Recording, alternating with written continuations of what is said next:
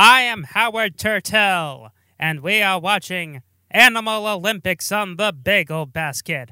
Oh, a Billy Crystal penguin and a Gilda Radner bunch of other damn animals. That's right, Animal Olympics. It's in the basket. The 10cc's Bagel Basket. And now, live via satellite, Animal Olympics.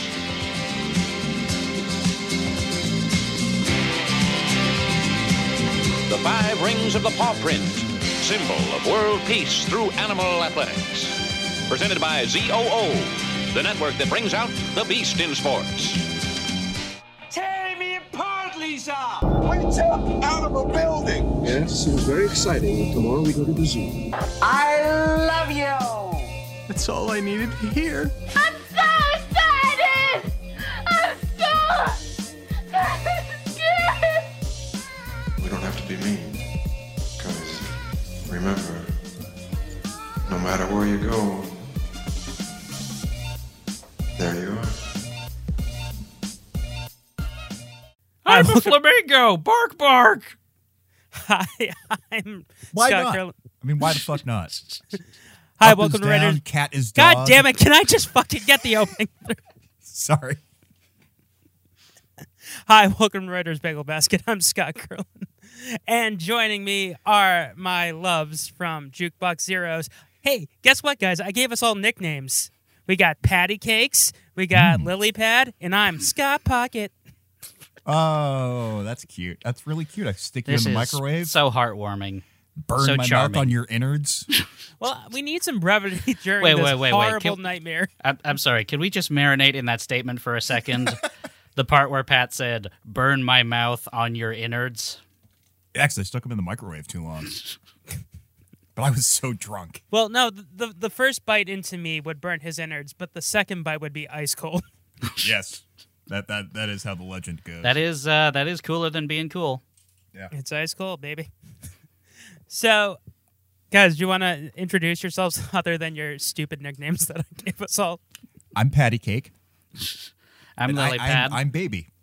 And I'm Scott Pocket. And I'm asshole. Yeah, we're Pat and Lils from Jukebox Zeros. We've been on here before. From Talked the land about- of Juking Boxshire. Yes, exactly. Where the boxes are always a juking. Yes. Lils, I think you're the second most frequent guest that's not my wife. I think you and David Allen P. or Mallory are tied. I think David I Allen mean- Greer.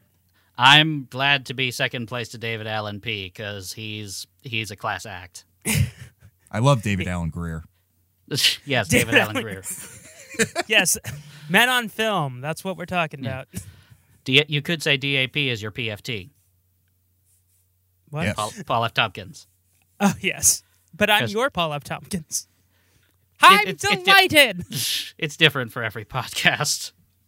So you brought us, Lils, you brought us Animal Olympics, which, holy fucking shit, I didn't even know this existed.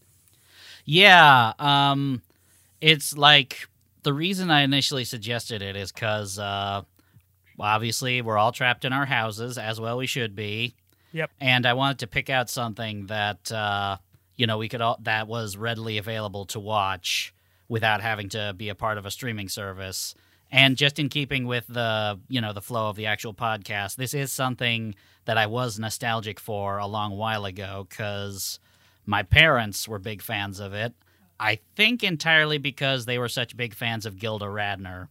Okay, And not they- 10 cc's. No, not 10cc. But they basically just devoured everything Gilda Radner related, and they just played it one day out of nowhere. They rented it from a store and just here, child, it's animation, enjoy. And I remember really liking it as a Mom, kid. Dad, did you forget my name? You are child now, young child. Keeps it easier to remember. Yeah. But I remember watching it and liking it. I actually watched it again earlier in the year when I was recovering from a unfortunate operation. And I picked it up because there's a YouTuber called Saberspark who does reviews of animation and stuff, and he did a recent review of it. So that put that back in my head, thinking, hey, I'll watch that. I could use some nice nostalgia as long as I'm stuck at home for a different reason than current. And so now I'm watching it. I'm watching it a third time. Okay, so I did some research on this. This was commissioned by, I think, either ABC or CBS Television. You are wrong on both counts. It's the NBC. It's the NBC network. Oh, I thought that NBC had it pulled because they didn't get permission. Anyways, of course it was NBC.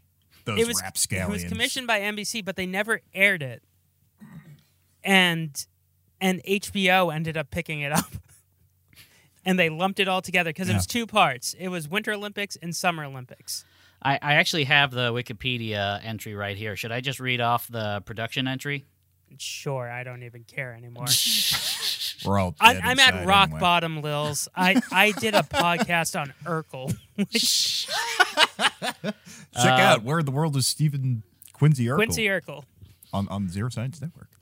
Animal Olympics was commissioned by NBC in 1978 as the network intended Liz Berger Studios to create it as 2 hour-long specials to be paired alongside coverage of both the 1980 Winter Olympics and the Summer Olympics, then held in Moscow. Yeah, that sounds like something that NBC would do. Yeah. After the Soviet Union had invaded and gained control of Afghanistan, then United States President Jimmy Carter decided to boycott the Moscow Summer Olympics. Because of this, I'm saying no. That's what we're going to do. Because of this, NBC canceled its Olympic coverage and the Animal Olympics summer special. How dare they? How dare they invade Afghanistan? What kind of country would do that for several years? Anyway, we're not a political podcast.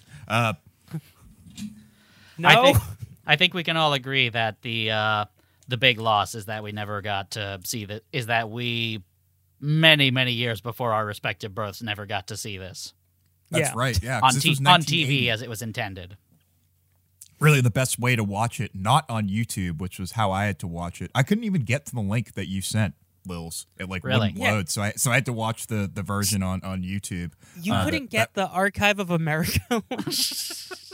No. That's from archive.org. That's from like the Library of Congress. This is in the Library of Congress. Yeah, you didn't have to go to the YouTube version and watch the shifty version. Well, the YouTube There's one a perfectly legal version you could have watched. YouTube one was loaded not that long ago, like February 2020, which is weird. Well, we're going to be quarantined, so people are going to want to see two different versions of Animal Olympics. I don't want to watch the version that's hosted on the United States Archive website.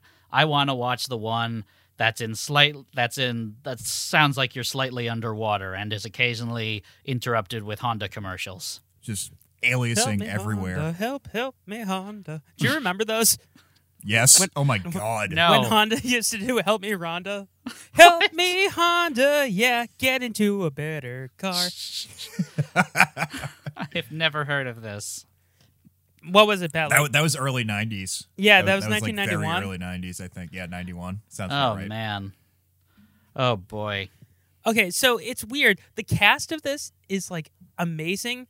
So you have Gilda Radner during SNL, I guess is when she recorded it, but it wasn't released on HBO. So it was released on HBO when HBO came out in 1980.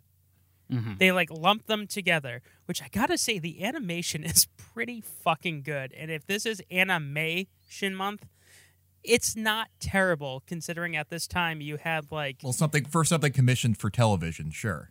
Yeah, because I was thinking for TV commission stuff, you have Gumby Christmas and all that weird shit. And I don't mean Gumby Christmas with Eddie Murphy going "son of a bitch." I mean, this also would have been the time, because the 1980s, or at least the early to mid-1980s, were notorious for having very bad animation in terms of, TV-related stuff. Yeah. And that was kind of coming from, the 70s when, Hanna-Barbera was holding sway, and they were, the kings of limited animation. So to see something like this, as intricately animated as it is, it's pretty rad. Yeah, they didn't recycle backgrounds like Hanna-Barbera did. I mean, there were a couple instances where they recycled some cells that, I could see, but it wasn't like, ridiculously overt like in a Hanna-Barbera cartoon. I thought the motions of the animals were very very deliberate. Which I agree that there was definitely like better animation than like Hanna-Barbera and Filmation. Yeah, like and that style of animation. I noticed that there was like a lot of fluid motion happening, and it was almost a little disturbing at times. It was kind of like uncanny. Well, what was really creepy is someone clearly has like a fetish for anthropomorphic creatures. Oh, we're gonna get into this, are we? Furry Olympics. Yeah, that's what this was, right? This was like a very furry thing. Oh, absolutely. For sure. This is like the beginning of that. Like this and Robin Hood pretty much created furries and anarchists. Wasn't Robin Hood around this time? Robin Hood was 73, actually. Okay. Yeah. So this was commissioned in 78, 5 years later. Yeah. Robin Hood and Gilda Radner hopping through the forest. Oodalada, oodalada, oodalada, eh. Gilda Radner is billed first. I mean, understandably so. I feel like she's the only, like, apart from the no-name guy that they get doing, like, almost every single voice. Michael Fremer? Michael Fremer, who I believe was also, like... co-director of this.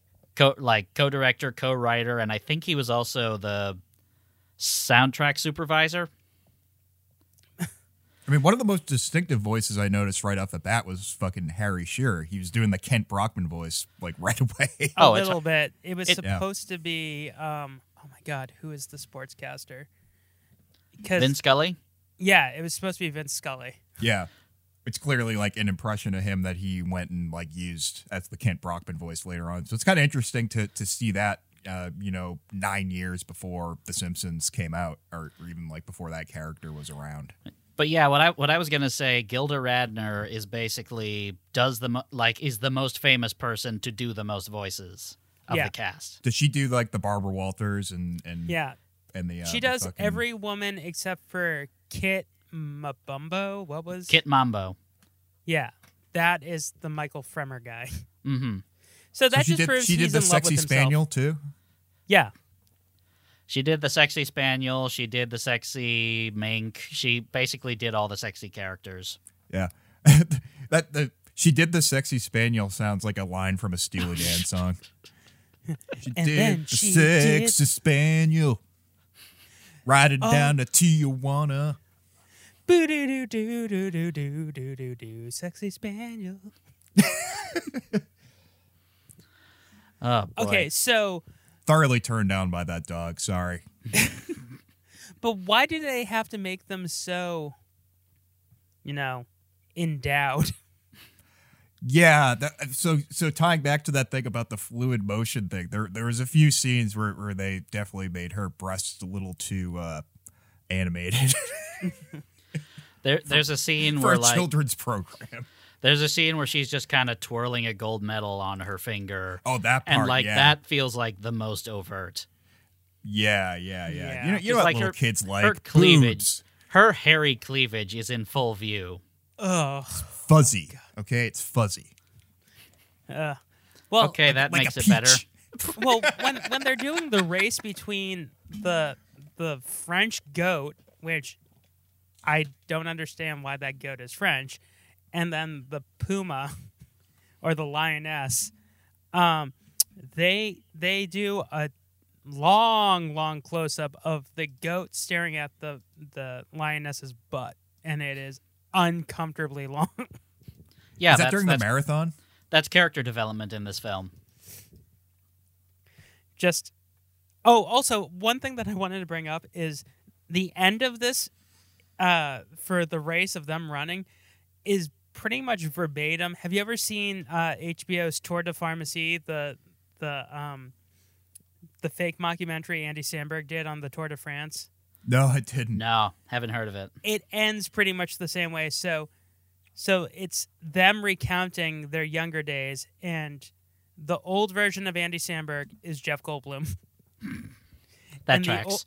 And the old version of Freddie Highmore's character is Julia Ormond, because you find out that she was not admitted into the Tour de France because she was a woman, so she pretended to be a young boy, an 18-year-old boy. And then Sandberg finds out, and they fall in love, and they're basically winning the Tour de France holding hands, or they're about to. That seems like that would be very hard to do on bicycles. Freddie Highmore, that's a name I haven't heard in a long time. What's he up to? Bates Motel. He is the Good Doctor on ABC. It's the Good Doctor, Tuesday nights at 8. Oh, what is he like? He's got to be like in his late 20s by now. He's like 25, 26. Yeah, good for him. Good for him for aging. Aging. Good on him. Yeah, what we're all doing in quarantine. Good job, passage of time. Doing its thing. Just dotting those I's and crossing them T's. Just good solid work. Did anyone else have a problem with the fact that like there is a very, very blatant music video flow and everything after a while? Like when I first started watching this, I was like, oh, this is really good. Like I love the opening of I'm not even going to say the guy from 10cc's. I'm just going to say 10cc. Yeah. Because the fun fact is, like, the guy from 10cc was commissioned to write the music, and then he got the rest of the band to do it, and they got Graham no credit. Goldman. Yeah. I mean, I would not be surprised if, like, Graham Goldman initially pitched, like, I've got to get 10cc, like, my band 10cc will do it. No, we don't want to get 10cc, just you, Graham. Oh, okay, but I can pick anyone I want? Sure, okay, I pick 10cc. Well, what happened was the studio band that they hired didn't show up, so he just got the guys. It's like, here's me and Lol Creme. So, yeah, like, after a while, the opening of the music was really good. Like, the whole, them lighting the torch. But then after a while, I'm like, oh, shit, are they doing another music video? I liked the song. I thought it was pretty. Yeah, if nothing else could be said for this special, it has a very good soundtrack. Like, Graham Goldman wrote some really good songs for this. Yeah, because they got, like, an actual musician to do it. Right. They didn't get someone, terrible. It's not like they got, like, Billy Joel, who later in this month, maybe Pat and I will be talking about Billy fucking Joel. Well, it's like 10cc, that, what's the main songwriter? Graham Goldman? Graham Goldman. Yep. So, he's a very, very strong songwriter, has written a lot of great pop hits, but, like, he's also written some really weird shit. So like Dreadlock Holiday?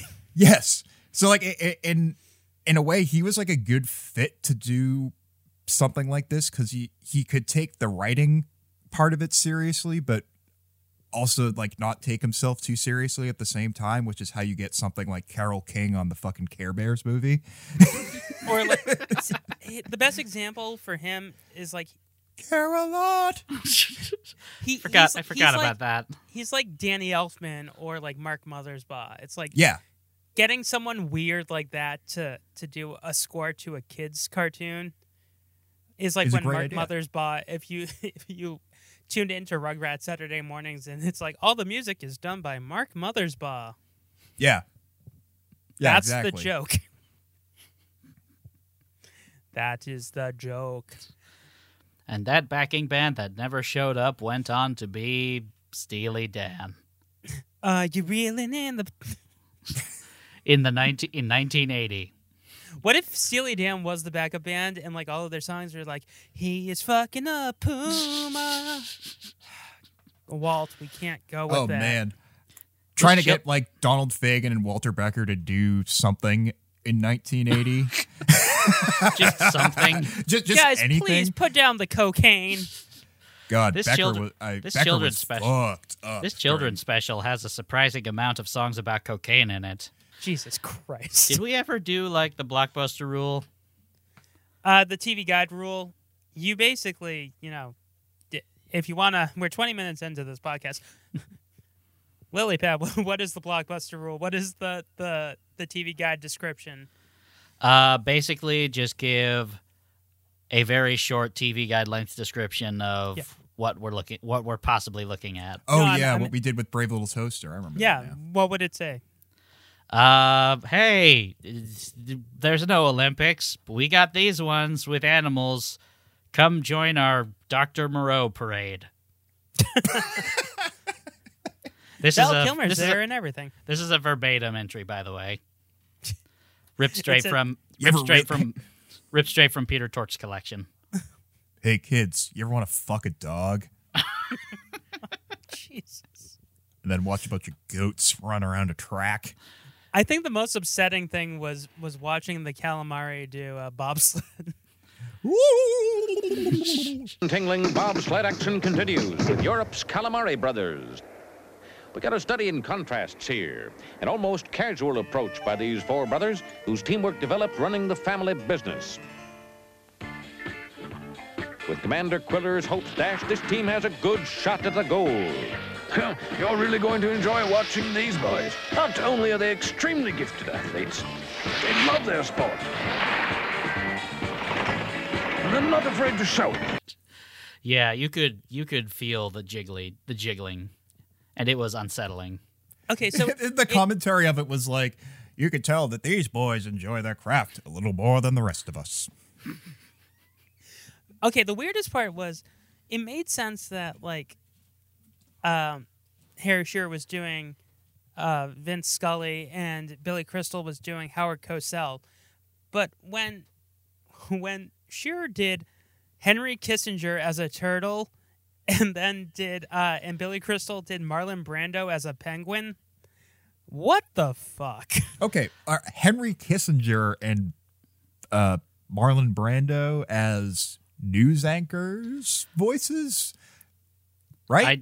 I don't think that was Harry Shearer and Billy Crystal. Actually, I think those were also Michael Fremer. No. The penguin. I looked it up. The penguin was Billy Crystal doing Brando.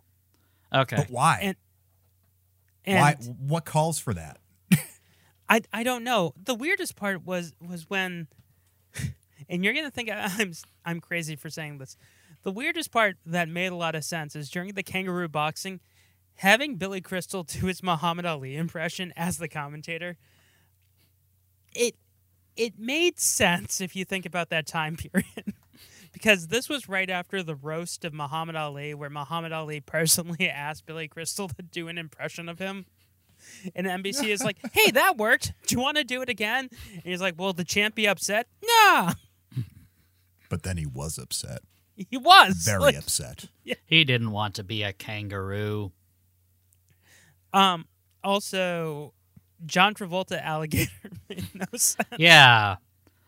I mean, everything that we're talking about in a vacuum makes no sense, but these are all things that you see in Animal Olympics. All right, so this thing is supposed to be it was kind of billed to me as a quote-unquote satire of the Olympics. But it was just the Olympics. Or it was just the Olympics with animals, but I think there was supposed to be some sort of satirical aspect as well. Right, and maybe there just isn't enough to sort of lampoon in the Olympics that they needed to like start bringing in random impressions like fucking Marlon Brando, which like what the hell does Marlon Brando ever have to do at the Olympics?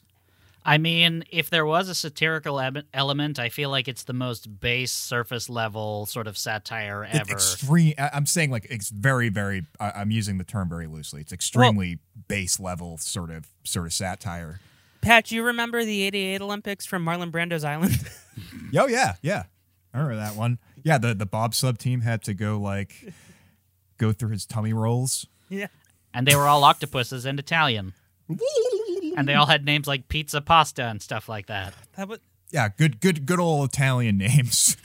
Also, okay, why I understand this being an anthropomorphic world, but then there were these women who were fawning after like real life women, like not animals, fawning after the French goat. Like that made no sense. So yeah. So on top of that, we have he is the goat.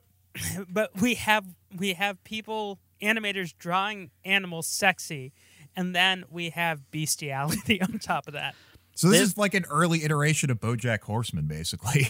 I suppose it is. Like, this basically posits a world where not only are there anthropomorphic creatures running around, but the rest of the human race is also there, and they're fine with it.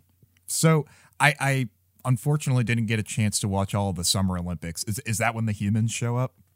Yeah. Because I didn't see them in the Winter Olympics. So that's interesting. That's a whole other angle. Yeah, that just adds a whole level of confusion. They don't have like a major role in it. They're mostly part of yet another music video. Yeah, it's a fantasy where he's running. The goat is running, and it's about how alone he is. And he's running through the streets where these women are throwing themselves at him, and he's like, no, don't touch me. Not just women, but also cakes and bags of money. Yeah.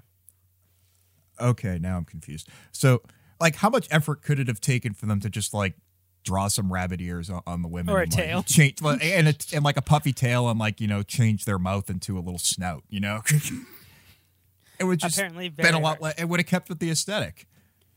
Also, the music videos, they elude time and space. Sure. They're running, but then out of nowhere, they're in space. I mean, it at least makes sense for, that one music video with the otter character diving, because he is very clearly stoned off his ass. Yeah. Oh, yeah. But was this the same company that used to do the Sesame Street 1, 2, 3, 4, 5, 6, 7, 8, 9, 10, 11, 12? I do not know. When I click the link for Listburger Studios, it just brings me to Steven Listburger's page. Please give me money. I need money. So were there different animation companies that contributed to Sesame Street or something? Is that what we're trying to find out? No. It was okay. So it was they were working with the same people. Okay. It was the public broadcasting system. Yeah, but I don't know if there's a company that wanted to donate an educational cartoon, for society. You think in the 80s, while he was still alive, Jim Henson let that shit go? Fun fact, Steven Lisberger also directed Tron. Oh. What? That's what it says right here. Steven Lisberger, director, writer for Tron, 1982, also visual effects concepts. I love Tron, and I really don't like this guy. Is that why Michael Fremer is also in Tron? Yeah, Michael Fremer is all of the characters in Tron. No, it's on his IMDb. He is in Tron. Oh, probably. He co-wrote Animal Olympics with Steven Lisberger, so it can be assumed they're pretty tight. So, this is so weird because I was so excited to talk about this, and I was like, yeah, this wasn't bad. But the more I talk about it, I'm starting to pull behind the curtain and realize how shitty this was. At the same time, Gilda Radner is great, but she's just doing her SNL voices. She does Emily Latella. She does Barbara Wawa. Hi, I'm Barbara Wobblers. What is it about the marathon that generates such excitement? That it's the original Olympic event? I don't know. Just look at these wags. No, these are not my wags, and lucky for me. They belong to Europe's celebrated Rene Fromage, whose long string of victories make him the favorite in this first Animal Olympic marathon. The laziest fucking impression ever. Hello, I'm Baba Wawa. Another journalist with no connection to sports coverage whatsoever. Yeah, that was the other thing. It's she was never a sportscaster. But back in the 70s and 80s, she always had to do puff pieces that made no sense. Ah, okay. So you were mourning the death of Princess Di. Wait, in the 70s? No, I'm saying 70s, 80s, and 90s. She always Oh.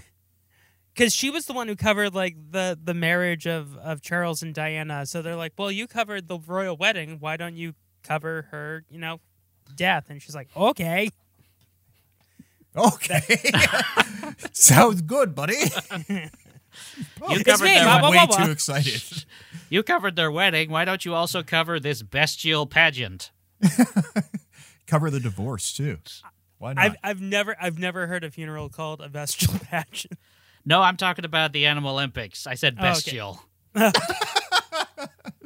Bestial pageant. Good But God. while Because we're on the subject, we were talking about the wedding, and then we were talking about the divorce. I just assumed the next thing was going to be the funeral. You covered love, you covered disaster, now cover another disaster. You've cycle covered is the complete. You've covered the Royals before. How would you like to interview a slightly racist penguin? Only Just- slightly. All That of was the a penguin, commentary, right? all of their commentary is ridiculous. Like, I don't know how you would do this better. I don't think you can. Anyone What? else? Commentate on a fictional anthropomorphic animal Olympic. I actually was gonna say that the writing was like pretty decent. I was. It seemed like believable to me. It was believable enough for what it was. You mean believable when our dog climbed a skyscraper? Which that wasn't one of the Twin Towers, was it? I'm not saying that to be a dick. I'm asking a serious question. I think it was, because I could have sworn that I heard him call it the Animal Trade Center, which, clever. I mean, you were just saying a bit ago that you thought the writing was decent. I thought it was mostly decent, because I feel like it fell into a lot of sort of trappings of just really, really cringeworthy and uncreative puns a lot of the time. Oh, sure, yeah.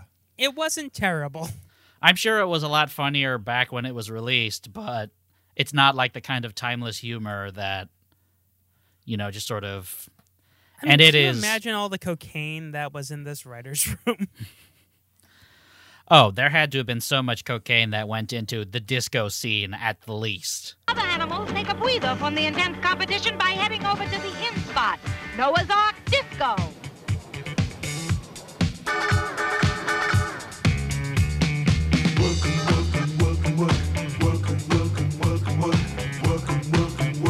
You gotta work. Friends will try to put you down. Go for it. Okay, I could talk about the disco scene for hours. All right, For let's do it. hours. All right, Was tuck that, in, guys. Was that during the summer? I'll get a pot of coffee on. Let's tuck in. I'm really mad I missed that. There in. was a disco scene. Okay, so we told Pat that we would explain stuff that happened as if basically imagine Pat's waking up from a coma and he has amnesia and he doesn't remember anything that has happened. And before he fell into the coma, he saw half of Animal Olympics. Right. What a ride. No, he saw the whole thing, but he just forgot. So what happens is out of nowhere, they're like, and then after the games, they like to go and relax. And then they're in a disco. Really like to let loose And to drive home the fact that the alligator is Travolta, he is dressed as John Travolta from Saturday Night Fever. This was for sure an excuse for them to do a goof on John Travolta in Saturday Night Fever.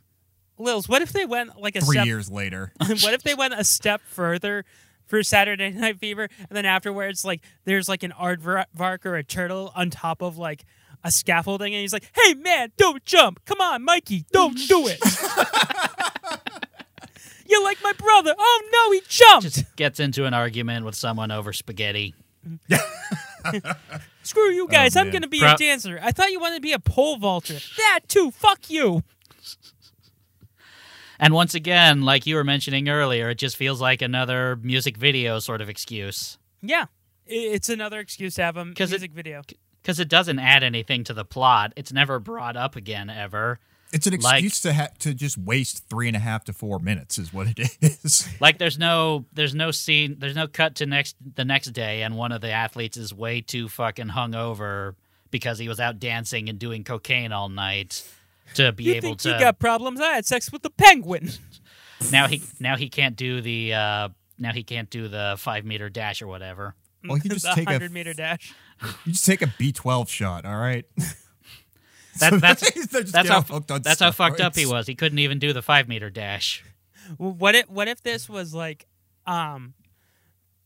speculating on all of the stories people heard about John Travolta? There's a scene, I don't know if you got to this part, Pat, but there's a scene in a sauna where it shows the turtle getting massaged and thrown into a sauna. What if they had the alligator who sounds like Travolta. He's like, hey, where's my masseuse? I asked for Rico. That's good. He's just there, but he doesn't have a towel. Come on. Don't be afraid of it. It's more afraid of you.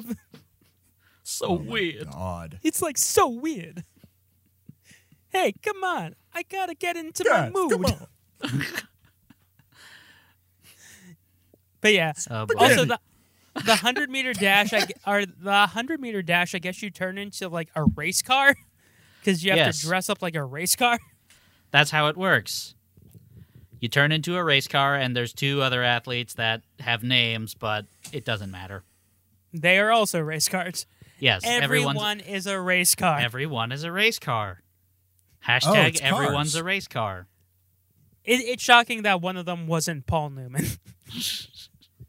Oh, man. Or I think Larry you guys the like Cable popcorn Guy and is salad Toe dressing? Mater. They even did like, I mean, I forget the name of the guy, but there's like a famous drag race announcer from Europe that like the commentator for that event just was straight up doing an impression of that. I don't know. Michael Fremer earning his check. Yeah. He probably thought that this was going to be like, oh, we got Gilda, and she'll tell Lorne Michaels how good I am at doing impressions, and then, like, I will get an audition to be on SNL. Yeah. That's the thing. Michael Fremer's not a very good voice actor. I mean, he can clearly do a lot of voices, but... Just not very well. Well, that and, like... He's not very good at, like, differentiating between the voices all that much, because there were frequently instances where he's just very clearly just having a conversation with himself. Why didn't they pick Gilda Radner to be the lioness? Why wasn't Michael Fremer doing the most offensive South African accent? Because that's his kink. It was upsetting. It was incredibly upsetting. We're airing out a lot of kinks with this movie, aren't we? Like, so. Yeah, this is a very horny episode of Writer's Bagel Basket. Yeah. Tuesday night, Writer's Bagel Basket gets really horny. Thanks, Peter Tork. Thank you for noticing me. I just thought that like animation in the 80s and 70s was so weird. They got away with so much stuff. I mean, we know Disney Everything got away looked kind of dirty. Everything was dirty. Yeah. And like slightly horny. I just remember this video box. So this is like going to be a very deep dive. Who remembers old circulars for like Caldors and Bradleys?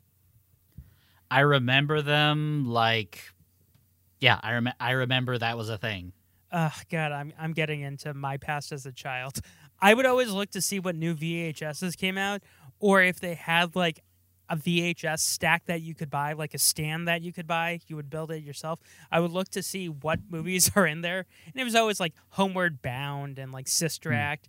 But there was always a video that I couldn't tell what it was. I was like, I've never heard of that animated one, and what it was Animal Olympics. Like, wow. I had no idea. I couldn't read what it said on it. I just remember a goat and a lioness on the cover. And this just came to you right now? Like as I was watching it, I was like, holy shit. That's incredible. 1992, Scott. You poor little 7-year-old. Oh, boy. Your life could have been changed forever. Well, I just saw... the Caldor thing. It seems my life is gonna change. There's a Gonna video. fuck that dog. Animal Olympics. Welcome to this dog. place. I'll show you her boobs.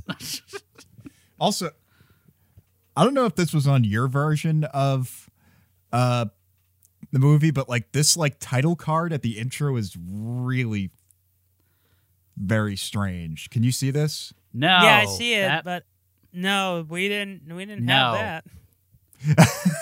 Wait, Also, the animation, for some reason, on archive.org, I think someone cleaned it up. Like, they HD'd it.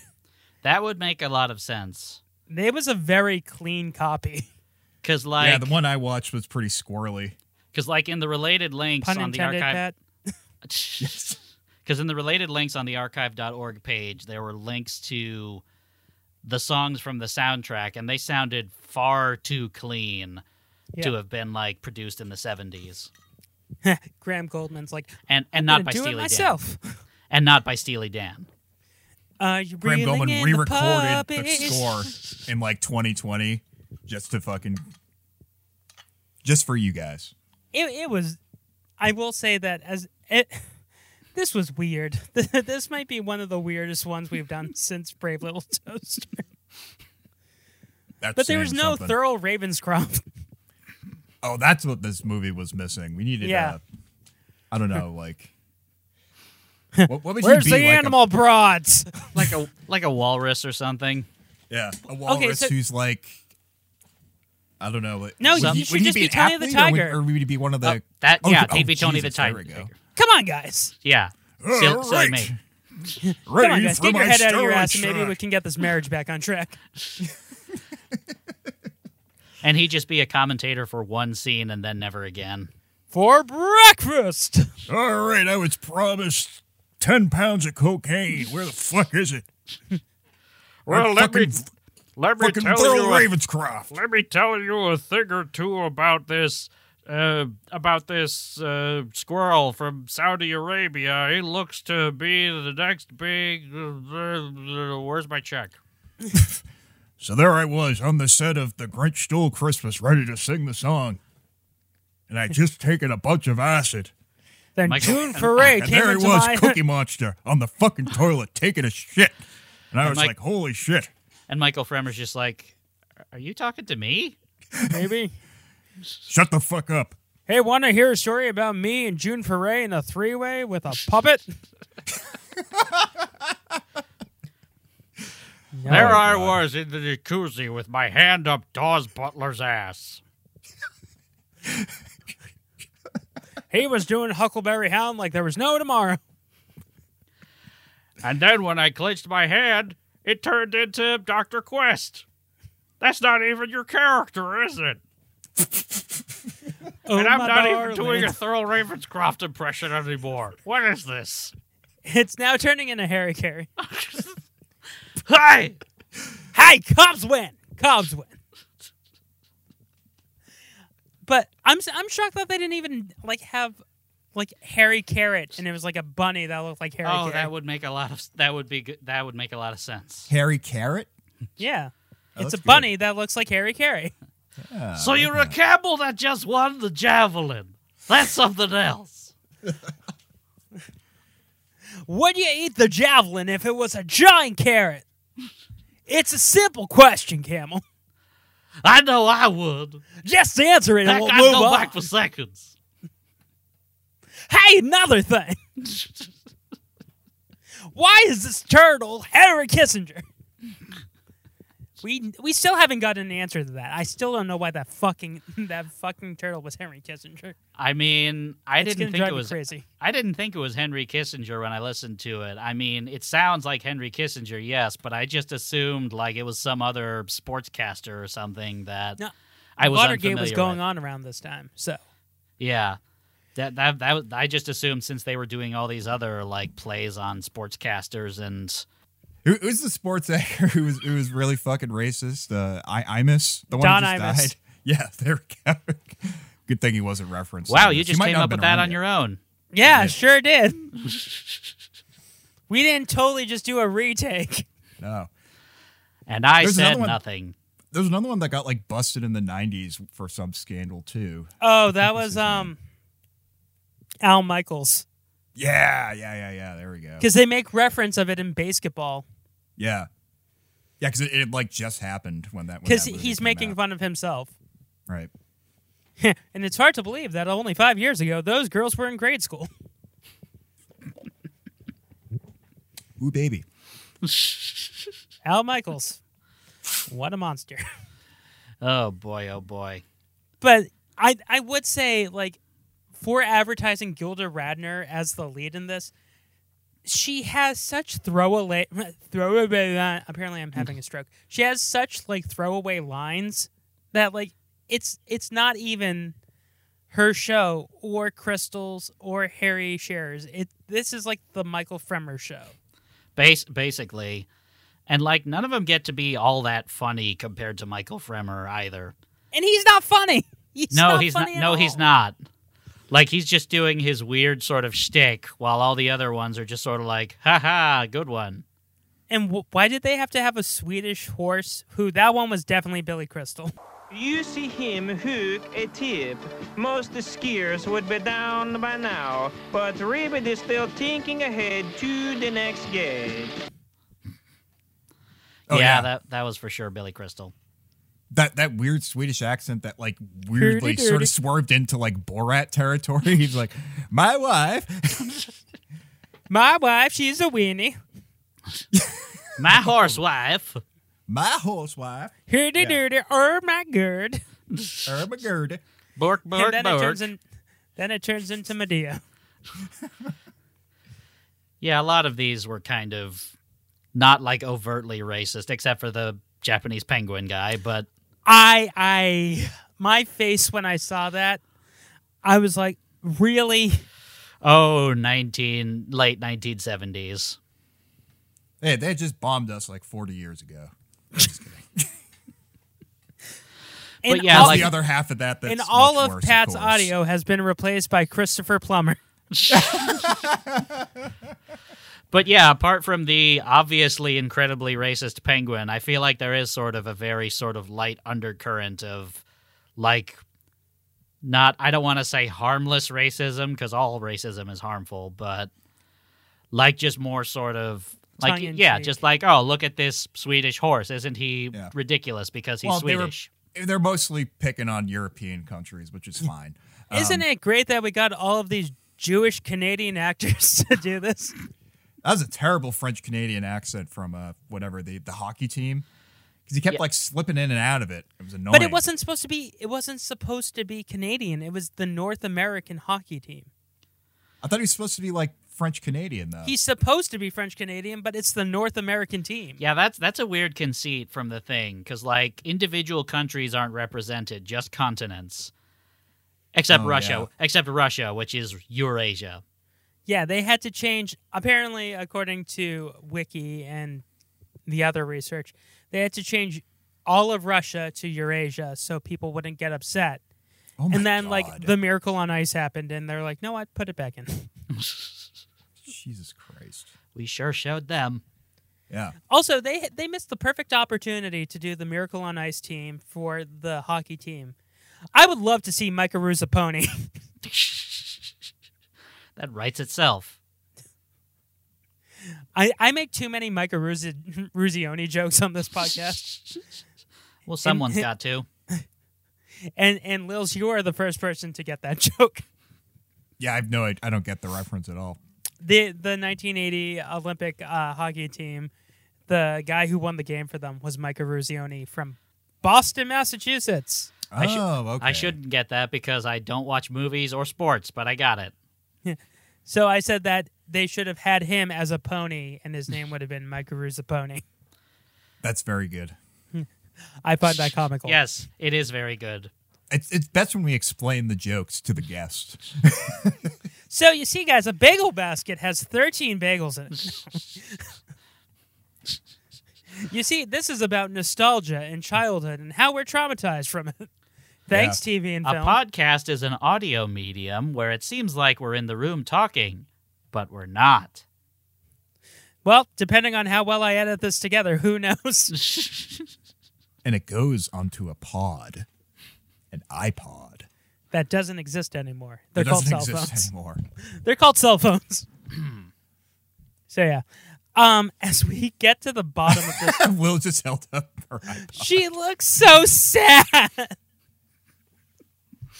We got a bajillion songs on this. What the heck? I just bought it. I just bought it. I bought it from a guy it was wrapped up in a blanket. Thanks, stimulus check. Yeah. He had an incredibly dirty coat. Was he wearing a top hat and twiddling his mustache? He was. Thanks. The Bustafer from Lily Cats? Pad, meow, meow. I got this magical iPod, you see. Yeah. This fictional huckster also calls me lily pad? Yes. Patience, my pad. Yeah. Come on, don't you just want this iPad? Yeah. I love how I'm twiddling my mustache and no one can see. Are you sure this isn't Bustifer from Cats? Yeah, it's Bustifer Jones. Bustifer Jones. It's me, James Corden. No one finds me annoying. Oi. Oh, my God. I'm Bustifer Jones, and I'm fat. That's the joke. The story. I forced DreamWorks to put me in the Trolls movie more, and the movie sucks even more. That's what you're getting. 2 more hours of this. So what we're going to do now is we're going to go into this motor vehicle and sing songs on the radio box. This has just turned into a makeshift review of the Cats movie now. Yep, we've taken over. So Magical Mr. Mistopheles. He was a pretty I'm not doing this twice. Guys, I'm a fan of Skimbleshanks. But so I did have a little fun fact. I don't know if you saw the news this week, but Hugh Jackman said that Tom Hooper offered him cats, and he looked at him and he's like, "Fuck no." That's so good. Who would have he have been? Rum Tum Tugger? That's all I can think of. Growl Tiger? But then we'd be deprived of Ray Winstone going, No, I think he was going to be Rum Tum Tugger. If you think about Hugh Jackman, like... Grisabella, probably. Skimbleshanks. Hugh Jackman is Mr. Mistopheles. Blah, blah, blah, blah. Remember when this podcast was about Animal Olympics? This was an intervention. What a terrible hard intervention. Money on cats. What a terrible intervention. You've been doing too much drugs, so we're going to watch this drug movie. No, I'm fucking sick of interventions. I've been holding them for like the past few months because Corey Feldman still lives here. You know that, right? Oh, man. He's been here. Yeah, and now we're under quarantine. He can't fucking go anywhere. He's been working on his album. Why is he not wearing pants in the background? He's like straight up Donald Ducking it. I don't know. I really don't know. I think it's your fault for buying him the sailor suit. And not buying him any pants. And you were telling me that you ran out of Cinnamon Toast. He said that he pooped his last pair. You told me a while ago you ran out of Cinnamon Toast Crunch, so that must be hell. Yeah. Straight up Golden Grams? I stopped feeding him because he shit his last pair of pants, and I'm not going to fucking deal with that again. So... We've been doing the Corey Feldman bit over 2 different podcasts for way too long. And it will And I still haven't gotten payback with you guys. Oh, well, with Lils, you had to watch the Psych episode that he was on. But I actually liked it. See, that backfired because I actually liked that episode. Yeah, that episode was pretty good. But I need to find a really bad Corey Feldman movie and make both of you do it. Oh, yeah, we totally do. Make us watch that one where he's an incredibly transphobic vampire. What? There's like some movie that he did where he's just like a vampire character that's very clearly like the worst Bordello trans of Blood? character. Yeah, Bordello of Blood, that's it. Yeah, I'm going to make you guys watch a Dennis Miller movie. Hey, babe. Gotta get back to Saskatchewan. Oh, man. Saskatchewan? Yeah, have you ever heard Dana Carvey tell people how to do a Dennis Miller impression? No.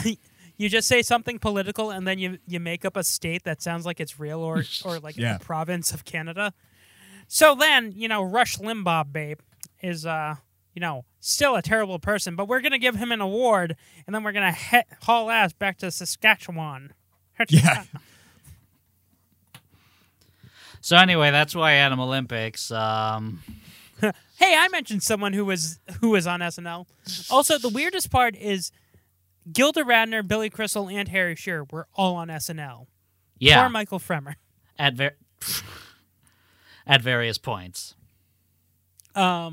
Yes. Because Billy Crystal and Harry Shearer were on the same year. Has 10cc ever performed on SNL? Probably. They must have. They had the things you do for love. They must have done that one. While Scott's looking that up, I'll mention just like a neat little factoid. Just out of curiosity, I looked up the soundtrack to Animal Olympics, Graham Goldman's soundtrack on Discogs. It has never been reissued on CD. Oh. It's only ever been on vinyl and cassette. So that's interesting. That's a good thing to have. That's interesting to Pat and I and no one else. I want it on vinyl. I'm doing it on Omniac. Looks like they have never performed on SNL. Oh. Yeah. I guess they didn't really have a big enough hit. So they're in the Mike Fremmer club. Yeah. No, they have not. Yeah. So, as we get to the end of this, how many bagels?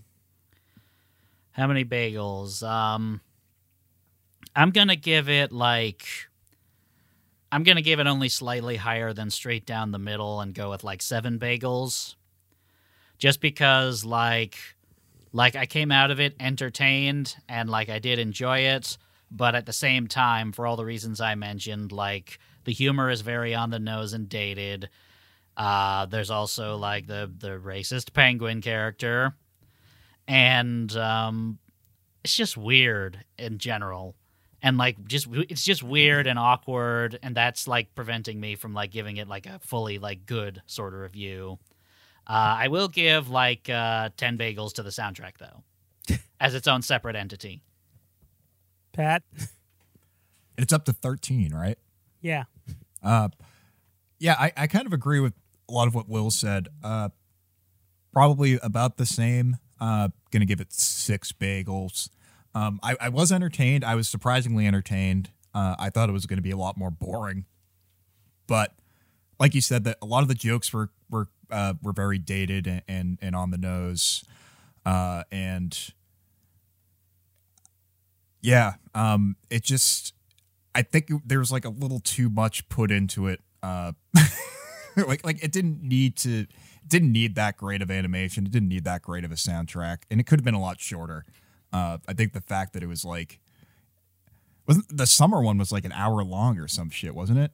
Well, so the entire thing was an hour and 17 minutes when they put them together.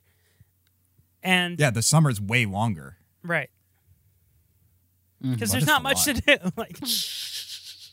Not much to do in the wintertime, I guess, except for fuck around on your sled.